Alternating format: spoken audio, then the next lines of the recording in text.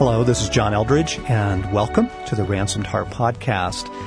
With the approach of Mother's Day, we wanted to take you back into a recording that Stasi Eldredge, my wife, did from Captivating, where she talks about mothers. I read a story recently about a young woman who had just given birth to her first child, and her own mother had come to help care for her.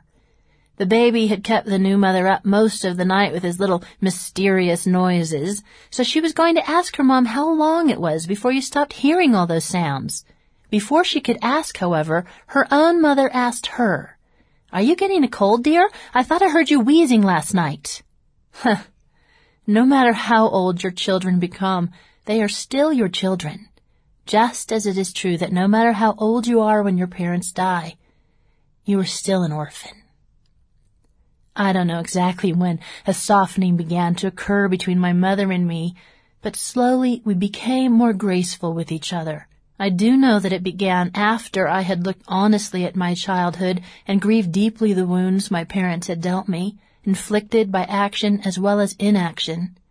I had looked squarely at my youth. I'd been angry. I'd been sorrowful. And after a season, I was able to forgive. I began to see my mother with new eyes.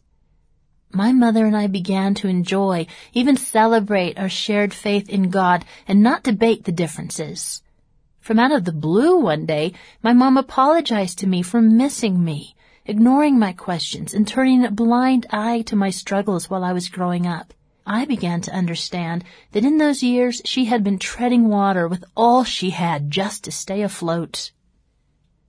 Lily, in The Secret Life of Bees by Sue Monk Kidd, says, "In the photograph by my bed, my mother is perpetually smiling on me. I guess I have forgiven us both, although sometimes in the night my dreams will take me back to the sadness, and I have to wake up and forgive us again." Years later, as God addressed yet another layer of unhealed wounds in me, I was grieving that in my mother's presence I still felt not good enough. I still felt like a failure to her, a deep disappointment.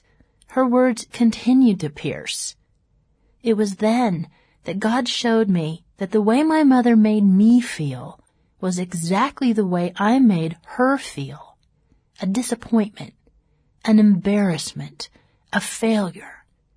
And in that moment, I knew with utter clarity that it was true. I felt her sorrow. I saw some of her irritating comments to me in a new light. She wanted me to like her, know her, and enjoy her just as much as I wanted her to feel that way about me. And I had withheld my acceptance from her. I realized for the first time how deeply I had wounded her. I was compelled by God to see her as soon as possible. I was able to make all the arrangements, get on a plane within days, and fly to see my mother so that I could apologize to her in person. We sat at her kitchen table, and I offered her, perhaps for the first time, my true heart. I told her that I knew I had made her feel not good enough. I knew that I had made her feel that she was a disappointment to me. I told her that I was deeply sorry, that it simply was not true. I loved who she was. I was proud of her. I was glad she was my mom. And I asked her to forgive me. She couldn't speak. She didn't have to. But I understood by her eyes, through her shy expression and her tender countenance, that she did forgive me. We embraced then with nothing in between.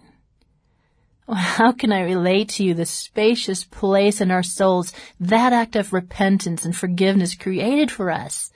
The walls, the barriers came down. We could offer and receive each other's love and acceptance and enjoyment for the first time in our lives. We spent the rest of that evening looking over old family albums. Nestled up next to my mother, I heard her say, "Look how precious you are," pointing at pictures of a very young me. "You were always so adorable." It was a tender time, a healing time, a time that was true and real and full of love.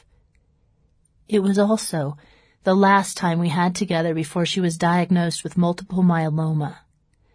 A short month after our relationship's restoration, Mom felt like she was dying.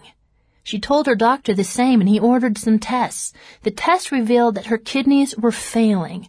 The cancer was extremely advanced. She was right. She was dying.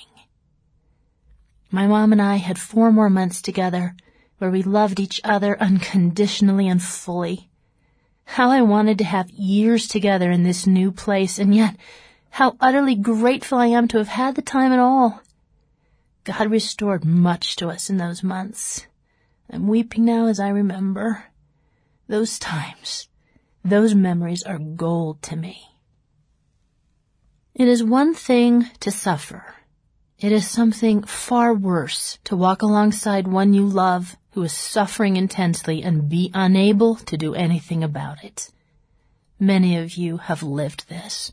You know. When I was 6 years old, I nearly cut my finger off in a slamming door.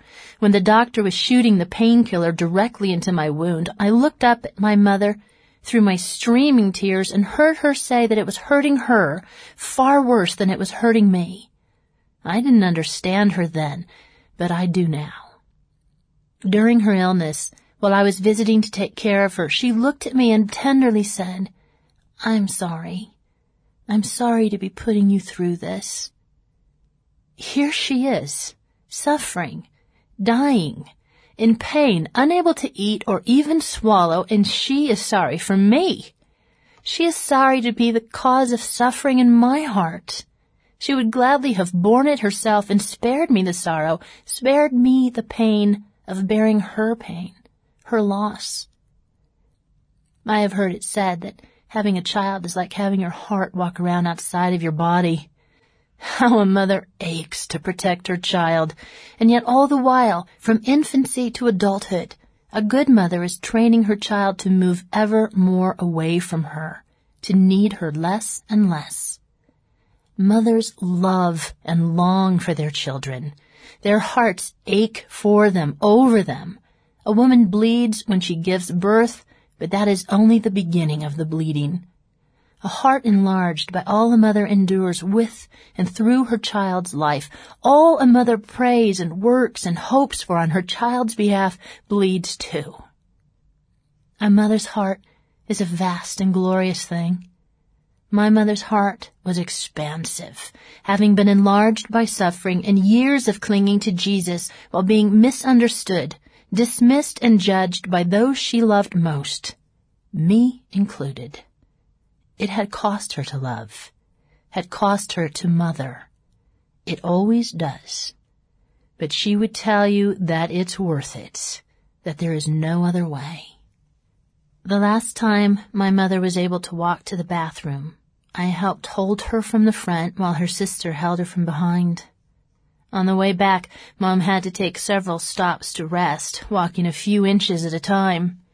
At her last resting stop, I looked down into her eyes and said, "Well, what a great opportunity to hug you." I hugged her, lingering with her frail frame in my arms, and then looked into her sky-blue eyes. In those eyes, I saw the depth of my mother's love for me. It was measureless, vast, unconditional, tender, deep, strong, joyful, and clear. You could dive into eyes like that, get lost in that kind of love, or be found. Finally, I understood. My mother loved me. She had loved me during those years I just hadn't seen it.